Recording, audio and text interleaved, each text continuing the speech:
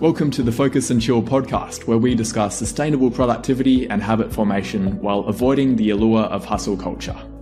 Every episode, we interview guests who have got a solid habit and productivity game.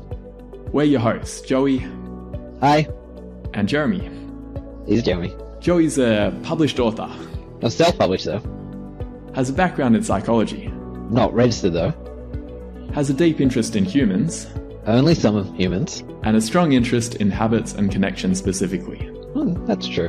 And Jeremy is a software developer with ADHD, and when he's not trying to come up with ways to stop himself burning rice, he enjoys doing a 3-hour morning routine and surprising colleagues by doing sets of push-ups during meetings to keep the energy high.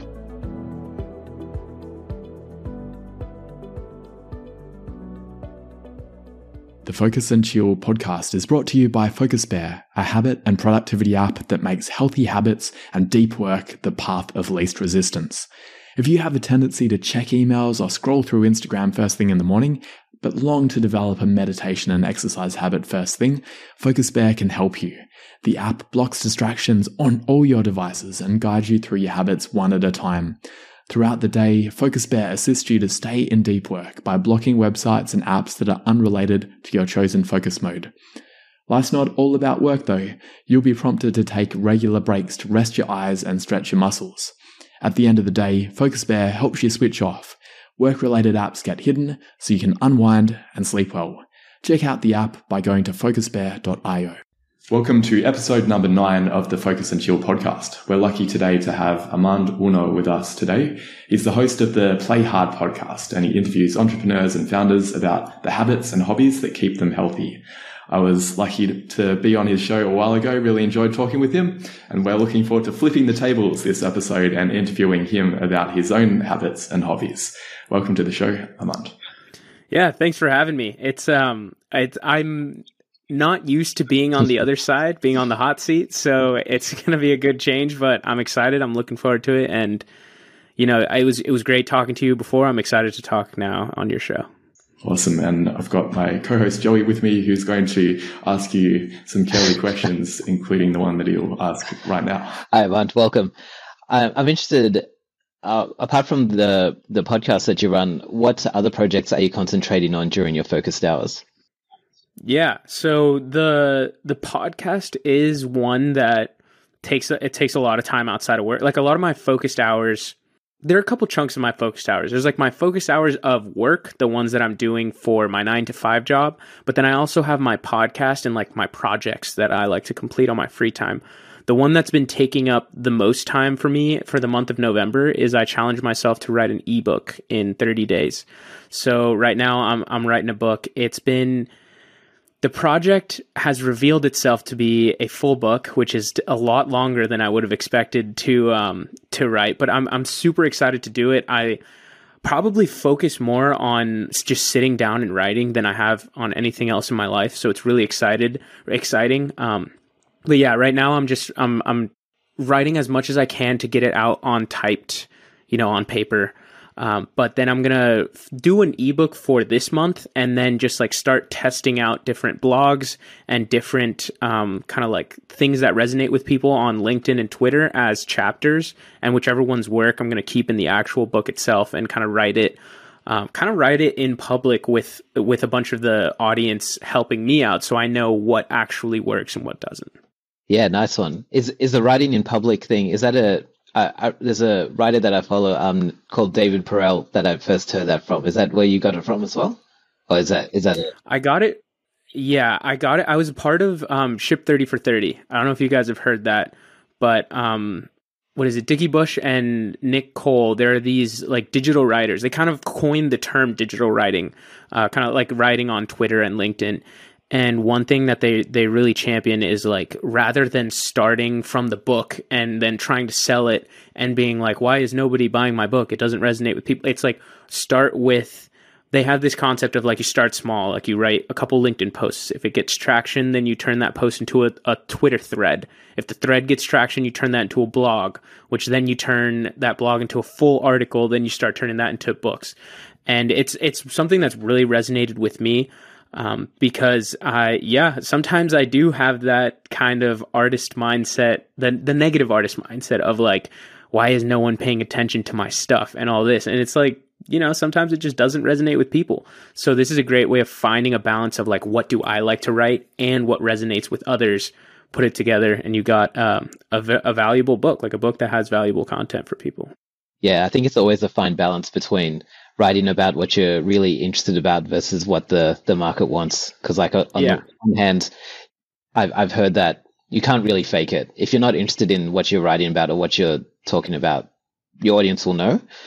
And that the passion that you can bring to a subject can be instantly alluring and compelling. And so that's on one hand, you want to definitely talk about your passions. And on the other hand, it's like you want to be able to talk about what people are interested in as well. So yeah, I 100% agree. Actually, my writing started, like the journey itself started on, my digital writing journey. I've been writing my whole life, whether, I didn't always like it in English class, but it's turned into something that I love. And we can talk about the habit of journaling and how that happened a little down the line. But to me, it was on LinkedIn, just for my job. I was cold emailing, cold calling people, and I was trying to do sales. And my mentor just kind of recommended, hey, why don't you start writing valuable lessons on LinkedIn? And then you're a little bit of a warmer lead. Like, people know who you are. And even when you cold call them, they look up your LinkedIn and they'll see you've been providing value to the, ecosystem and whatnot. So I was doing that for cybersecurity. And every day I was writing like this long piece for cybersecurity. And I was noticing it was taking me a whole bunch of time to think it through, edit, write it. I wasn't giving it my best. Some days I just didn't want to show up. And you could kind of tell, you could feel it in my writing that this just wasn't my... Like, I love cybersecurity. I love being in the industry, but it's not something that I could sustainably write about. It's not like my passion. Like, it's something that I enjoy doing. Does that make sense? Like, there's like this, it's like in that interesting spot. So I realize now it's like when I sit down to type, when I talk about the stuff I want to write about in my book, it's like, I don't have to think. I just write. Like, there is no... the topics show themselves up, and I just like expand on what I know about this. Like, I don't have to think about it. So I'm starting to feel this like, it's like a hose. You can't turn it off. Like, it turns into a fire hose, like just keeps coming. And I enjoy that feeling. It's so good. Like, actually getting in the flow. It's awesome. Yeah. Being in the zone and like having that fire hose, and it's can be very compelling. And, like, I guess the thing is sometimes it can be difficult to know when you're in that flow and when you're in the zone, it can be difficult to know when to switch off so you can keep things sustainable and keep a sustainable pace. I think Jez has some questions for you about how you manage that and what you like to do in your off time. Yeah. But before you do that, you've been creating all this suspense. What's the book about?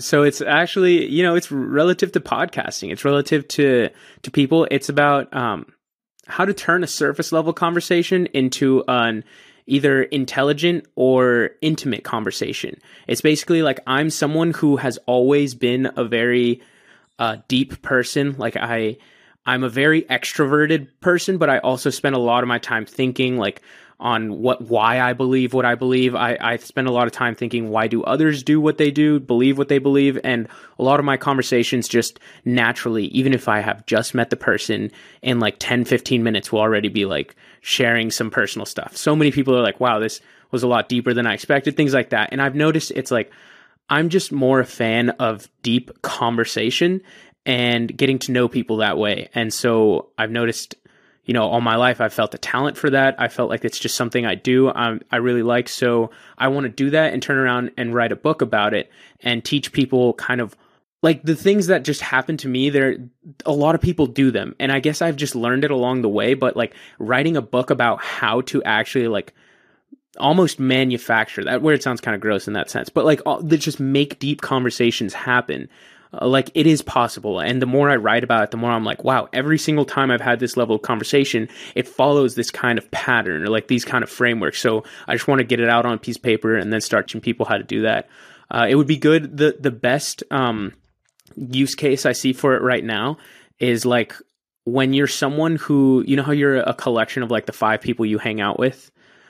I really do believe that. And a lot of times you don't hang out with the same 5 people. You go to networking events and you meet people that are similar to you, but you also don't like become friends or hang out with them right away. So I'm thinking like how to kind of attract and bring together these groups of people that are similar to you and actually become friends with them rather than just being like networking buddies or like you just see each other at these events. This is like the current form of the book. I mean, man, I've been doing it for 10 days, so like it could take different shape, but that's what the project has been revealing to me right now.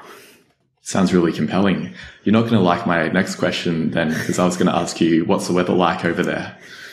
Just kidding. It sounds really important the way that is it almost like there was this New York Times article a while ago, which was how to make a stranger fall in love with you, which is based on the principle of progressive self-disclosure, that there were 30 questions that you could ask a stranger where it basically escalates. Is it similar to that? Not with the intention of necessarily making them fall in love with you for a dating context.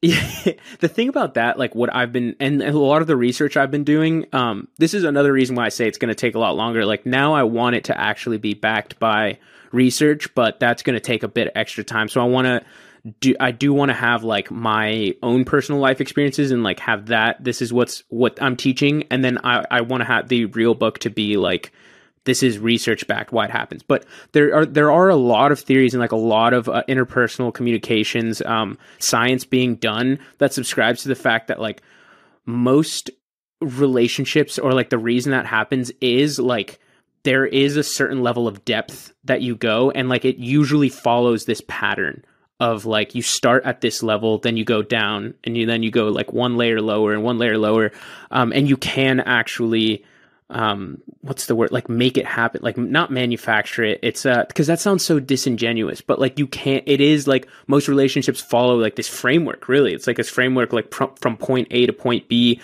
when it comes to intimacy, which is very interesting. Absolutely.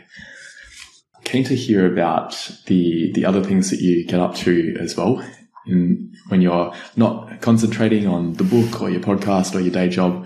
What are your hobbies? Yeah. Those take so much time, but my hobbies, the things that I like to do for fun is, I'm a musician. I really like playing the bass.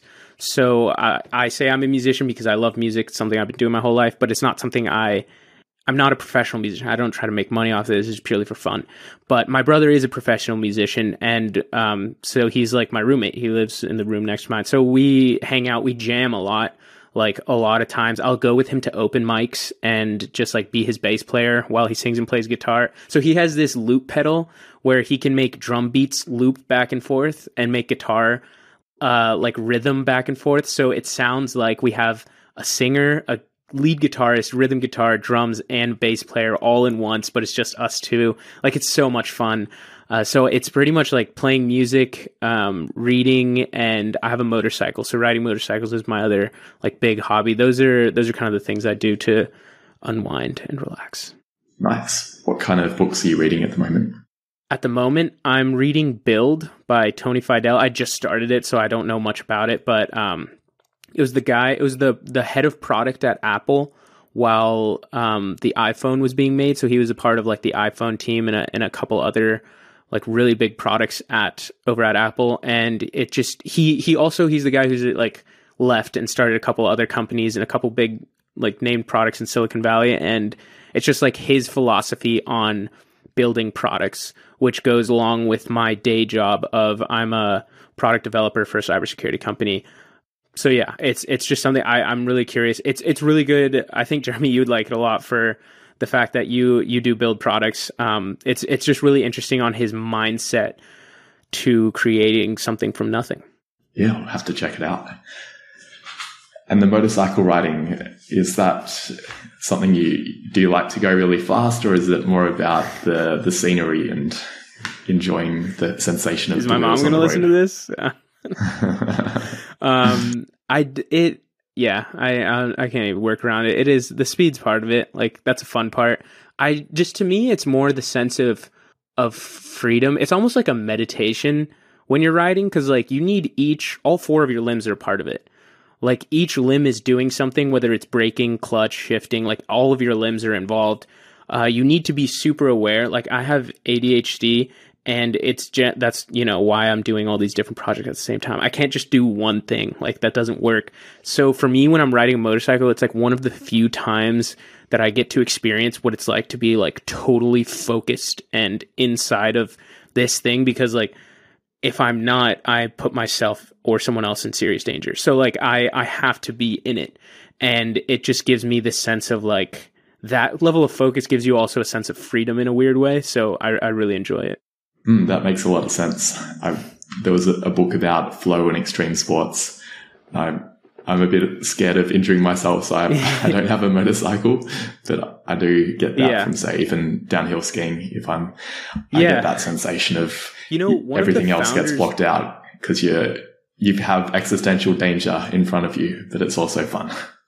Yeah. One of the founders that I interviewed actually on my podcast, he was really big into motorcycles. He's the one that told me about the book Build by Tony Fidel. This dude, so cool. He was racing dirt bikes up until his like mid 50s, where he got he got kind of a gnarly injury, and he still rides. Like that, to me, like he was an example of, and he's why I saw it, a lot of founders that I've interviewed, their hobby or what they do for fun. And like, I would even consider cross country skiing a part of this. They do like extreme sports because there is no like in between for entrepreneurs. They're either in it big time or not. And like that level of competition, I've interviewed race car drivers, like a founder who in his free time is a race car driver, this guy who races motorcycles, someone who like ultra marathon runners. They all like this sense of, all founders like a mental challenge and a physical challenge at the same time. Yeah, interesting. Hopefully the sports will enhance their health and longevity. Yeah. Speaking of that, Joey's got a question about how you enhance your longevity through your morning routine. Yeah, man, I'm curious about how your morning routine has started and how it has evolved over time.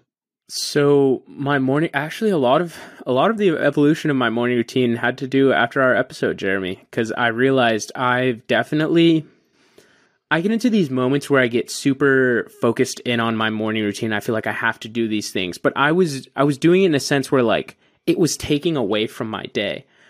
So I realized it is okay to start over your morning routine and start small. So one thing I really like Jeremy said is how he would build from like a couple minutes to, 10 minutes, 15, then to like all of a sudden having a morning routine that's really long and it works. Because for me, I was having this morning routine where I had to do like 45 minutes of journaling, 20 minutes of meditating, an hour and a half at the gym, and like by the time I was done with all this stuff, it wasn't even morning. Like I'd cut into a lot of my focus time at work. So I've realized that by cutting back and scaling back some of my morning routine, and that is it's helped me out so much. And what I've realized is whatever project I have on my plate, my morning routine should reflect that. So right now, current morning routine, wake up, do about 5-10 minutes of meditating, write in my journal for 1 page, and then I do an hour of writing for my book. It used to be I go to the gym. It used to be like I had to do 3 pages of journaling, which takes a long time. It used to be longer meditating, but I've realized what is my big focus right now. Okay, well, of anything, I want to write this book. I can't let it cut into my work hours. After work is usually when I work on my podcast, so I have time to do this at minimum 1 hour of writing a day. And that's like having a morning routine based on my current goals is such a massive help. And then I go to the gym after and I'm able to start with work. Yeah, so my morning routine evolves now based on whatever project is top of mind on my plate. That's what I'm going to focus and tackle on in the morning. Yeah, nice one. And so I guess you have a few things going on in the mornings. I'm curious about, and you've got a 9-to-5 job as well. I'm curious about whether like you wake up with an alarm or do you try to wake up naturally? Yeah, I can't do natural. If I wake up natural, I wish, because I do feel more rested when I do that. I really do wish, and I know there's a point in my life when I will, but right now I gotta use the alarm just because I've noticed And this is like the biggest thing I say on my podcast, biggest thing I tell people, like, if you want to find a routine, you have to find what works for you. Like, what works for someone else isn't going to work. Like, try as many different things. I've tried a full month of waking up without my alarm versus waking up with my alarm. And I am so much slower to start my day if I don't wake up with an alarm. Because with an alarm, I've gotten used to just wake up, first alarm, go. Like, I can do that. But if I wake up without an alarm, I'm just staying in bed a little bit. Like, I'm a little lazy. Like, I'm a little groggy. It takes me a while. And then I wake up at different times. So it's like I have to do different things versus when I wake up 6 a.m. every morning. I leave my alarm on the other side of the room. So I wake up 6 a.m., turn it off, and I can immediately start my morning knowing, like, okay, it takes me this amount of time to do this, takes me this amount of time. Like, generally, I know I'm on time with my mornings, sticking with it.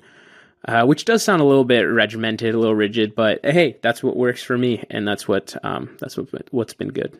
Yeah, I think I feel like we shouldn't be knocking necessarily regimented, because sometimes that I like to think that for things that you don't necessarily need to be present for, but you'd like to get done, like, let's say, for example, you don't enjoy working out particularly. I'm not sure, you didn't say that, but let's assume you do.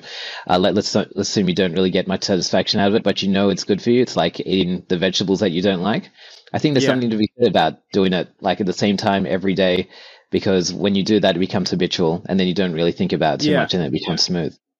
And from like a data tracking point of view, it's something that keeps me, it's like my brain keeps me in check. It's like, I know how long these things take. I know what I'm supposed to be doing. So like, if I'm on track, then it gives me more freedom to kind of like, I don't have to worry about, oh, am I going to start work on time? Oh, is this going to happen on time? Like, I know what on time means. So therefore, like, when I'm a little bit behind, I'm able to just like readjust, versus if I start and wake up at different times each day, I don't know how long it's going to take me, or like what the patterns are. So it'll, like, everything feels like one big readjustment, and then I just feel behind for the day. Is that an allusion to Jocko Willink's Discipline Equals Freedom? It should be. That's one of the books that I really want to read. But I do follow and believe that discipline does equal freedom. I've listened to his podcast a lot, and I definitely subscribe to the thought that, like, it's a very counterintuitive thing, but I really do believe that you have more creative freedom when you take a lot of the, like, decision making out of the mundane things. Like, a lot, not like, we only do have a limited amount of decision making per day. If you take a lot of those decisions out, then it gives you that freedom in other aspects. And I really would say, like, a lot of my creativity, like, why I like it, is because I said I have to do this book in 30 days. Like, I could procrastinate so much and I could have been like, okay, this is going to take so much longer, like a sweep it under rug, whatever. I've told a lot of people that I'm doing this in November. So you bet I'm going to finish this by the end of the month, just because I know, like, this constraint, this, like, kind of discipline of you have to do it in 30 days gives me a lot of creative freedom to just, like, focus in and do it in this period of time. Yeah, I'm a big fan of that. Removing as many small decisions as possible, so you got a lot of energy for the big decisions, the ones that really matter. Jess has some questions for you about what other things you might do to optimize your productivity during your work hours. Yeah, it sounds like one of them is public accountability, telling people that you're going to write the book. What other tactics do you have for making sure that you're productive, both in your book writing and also in the 9-to-5 job? Yeah, I would say public accountability is something I recently found out, and it's something that has been one of the biggest helpers and push. Like, my brother said it well. For me, I'm just someone that I work so much better and harder when I know the carrot that's dangling in front of me. Like, I do my best to do this. I know it's better, and I really try to be intrinsically motivated, but that just ain't me. And so I got to use with what I know. Like, I got to go with my strengths. I know that I work really well when the best accountability partner or project I've ever had was when I was doing this writing challenge on LinkedIn about like couple months ago, someone challenged me to write every day for 30 days on LinkedIn. I had to make a post every single day. And he said, I'll do the same thing. And this was our accountability. He's like, how much money are you willing to lose on this? I was like, I don't know, like $50, whatever, $50. And he was like, all right, $500. If you lose, if one of us broke, like if one of us didn't do a day, both of us would have to pay $500 to a charity we didn't agree with. So there was so many parts to this. Number one, the money still goes to a charity. So like it was something good, but it's something I personally didn't agree with, like something I didn't really identify with. So like someone was benefiting, but I was still being, punished for not following through. And the second was, it was an accountability on like, it wasn't just me, it was me and my partner. I tried doing a similar accountability thing where it was the loser has to give the other person money. And there was at one point where I was like, I can't really do this today. All right, fine. Like I'll just pay this guy, whatever. This was not that. This was like, I can't screw over my friend. So having like public accountability has really helped. Like optimizing in general, or I would say another thing that I do to optimize my productivity more in like, not from an accountability, but like just a personal thing is, again, ADHD, like it's really hard for me to focus. I feel that pretty difficulty, I don't know. But I've noticed that it takes me longer and it's easier for me to break to get into the flow state. But once I'm in, I feel more locked in than the average person. Like I can't explain it, but like hyper focus kicks in and then I just feel super in the zone. So I've noticed for me, it's getting to there. And what's worked to optimize my productivity is the Pomodoro technique. And then also having like binaural focus beats on.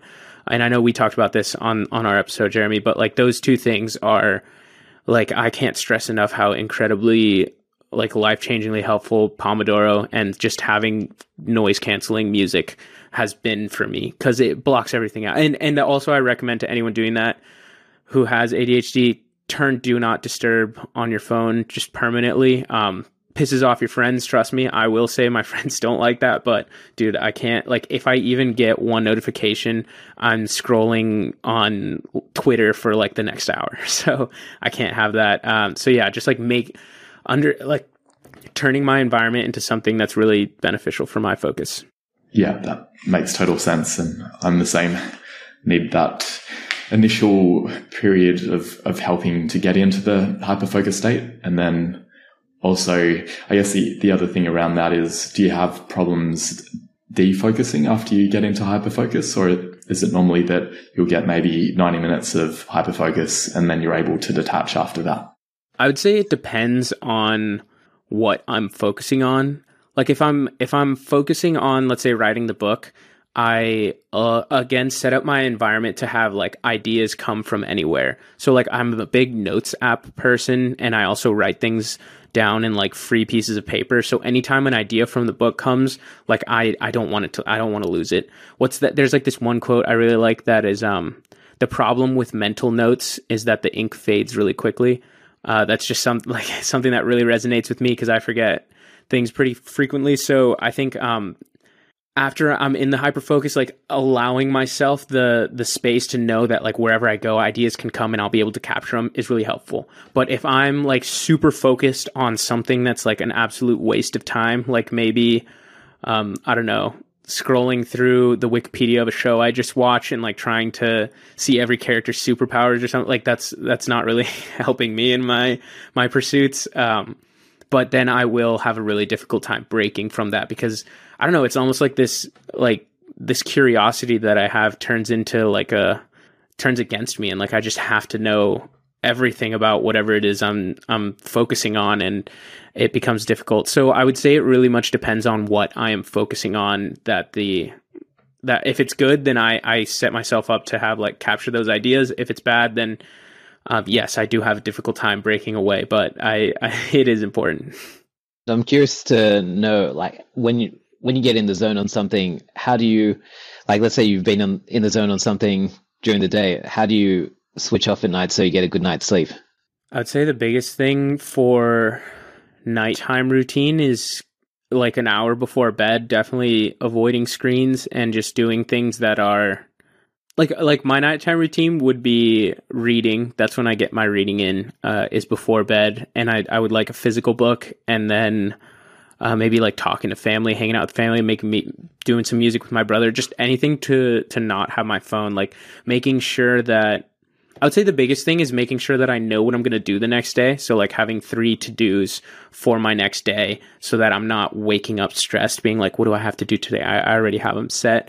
That, and then just having like a moment of seeing what good happened on the day, what could have been done better, like kind of taking note of that. And then turning off my screens, turning off my laptop, and then just like kind of free forming that hour to have some sort of wind down activity. So whether it's reading, doing music, just something where I don't think about work.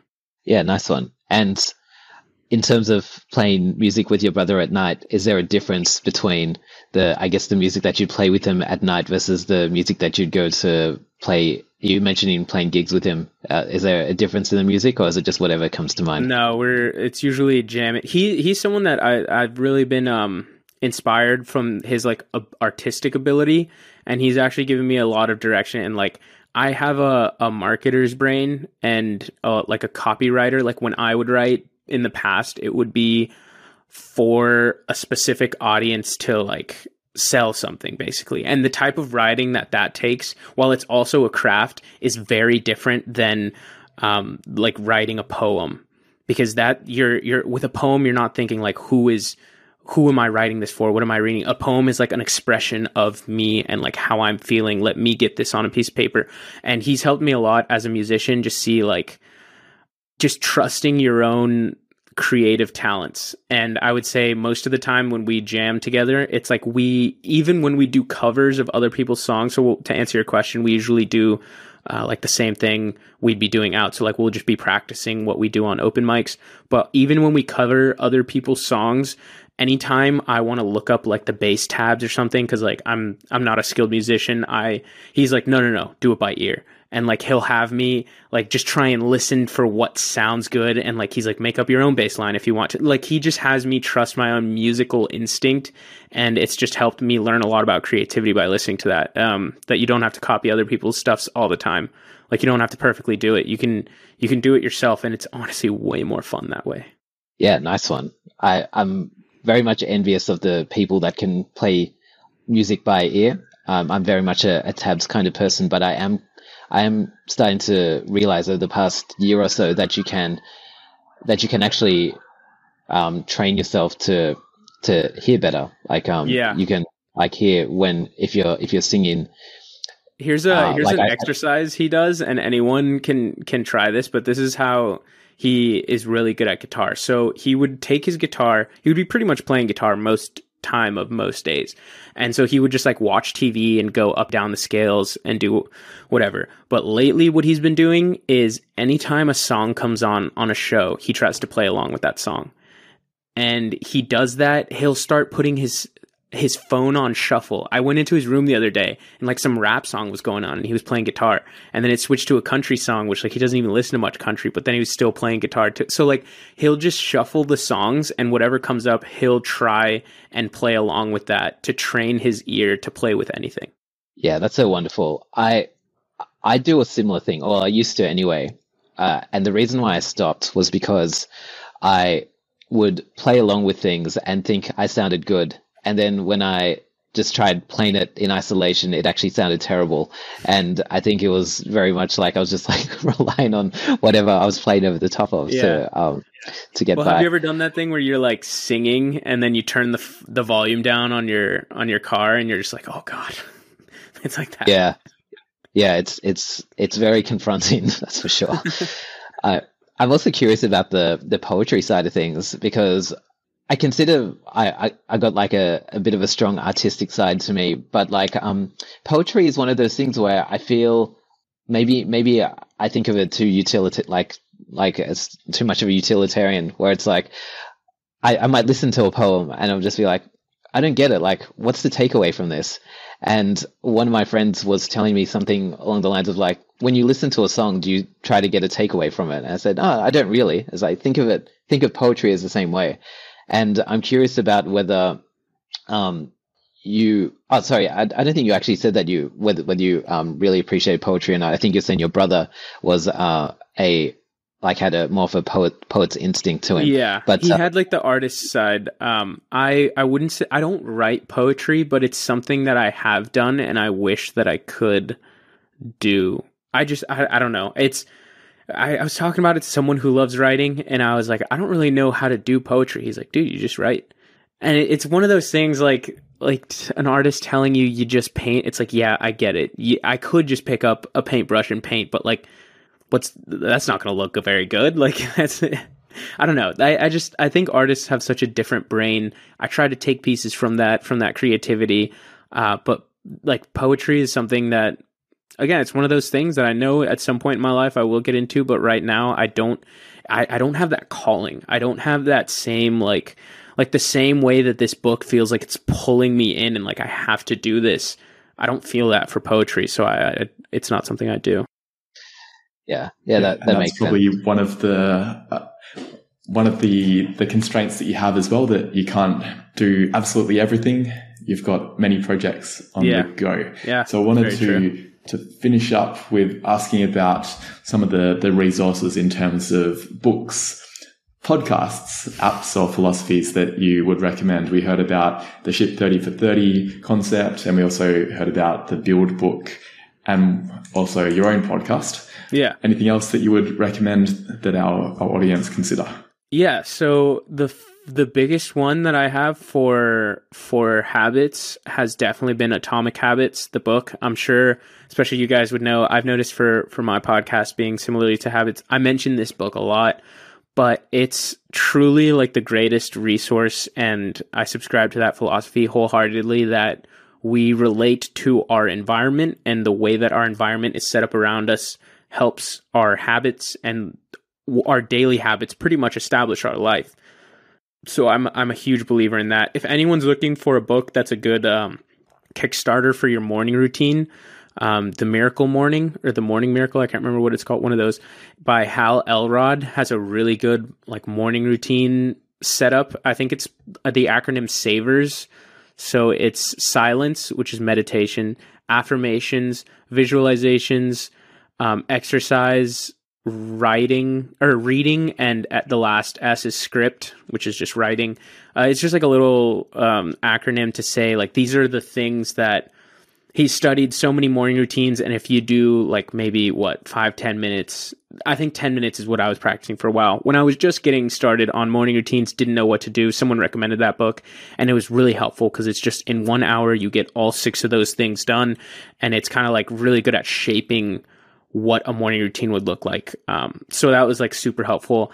I would say my podcast, I'm going to give a shameless plug in there. What's really helped me is just talking to, I think I'm at like 35 episodes now, talking to different entrepreneurs and founders about their own habits and hobbies has been really helpful, because it shows me that there are patterns. Don't get me wrong. Like pretty much all entrepreneurs will like, I guess, have set time aside for reading or meditating or time for their family and friends. But at the same time, like not everyone does that. Everyone has like different types of habits that they subscribe to, but it's just reinforced and taught me more than anything that is like, try as much as different things as you can in your morning or in your night until you figure out what works for you.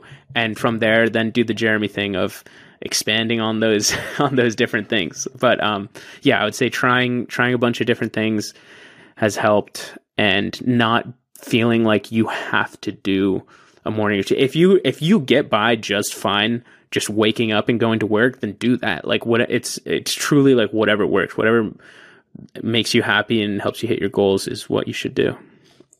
But don't delude yourself either. True. I probably thought that was going okay, but maybe it's also about inspecting your life and thinking, am I actually healthy both mentally and physically if I don't have the S and the E part of the SAVERS? I guess that's where the self-awareness comes in handy, and just like knowing if you are, because I feel like I remember talking about it with you on the show, is that you were aware of the fact that waking up and checking email was not good for you. Yet you would tell yourself that you're like, oh, well, I have to be responsive for my company. So I think we all, like, deep down going into trusting your instinct things, we do have a semblance of knowing, is this okay for me? I have one friend who does know that he just, every day is different. And that's just how he rolls. Like, he's okay with that, but like, it works for him. I know for me, I need a little bit of regimented in the morning. I've always known that. And yeah, I think I'm a big believer also that a lot of times we already know the answer. We just kind of let the answers that society wants us to think is right take over every once in a while. And that's where that delusion that you're talking about comes in. Well, Armand, it's been a pleasure having you on. Where can people stay in touch with you and find your work? Yeah. Please find me on LinkedIn. That's like pretty much the only social media. I have Insta at Armand_Uno, but I don't really check it. But if you find me on LinkedIn, ARMANDUNO, that's my name. I'll definitely add you. Just feel free to shoot a message, or Armand at playhardpodcast.com. I answer all the emails there. And yeah, check out my podcast, the Play Hard Podcast. Wonderful. And do you have any final words or asks of our audience? Try as many different things until you find the ones that work for you. That's all I ask. And I guarantee you'll be better for it. Wonderful. And we'll wrap the show with that. Thanks for tuning in to this episode of the Focus and Chill podcast. To listen to other episodes, jump onto podcast.focusbear.io. If you'd like to be a guest on the show, or you know someone who'd be a good fit, email us at team@focusbear.io. Otherwise, stay focused, stay chilled, and peace out.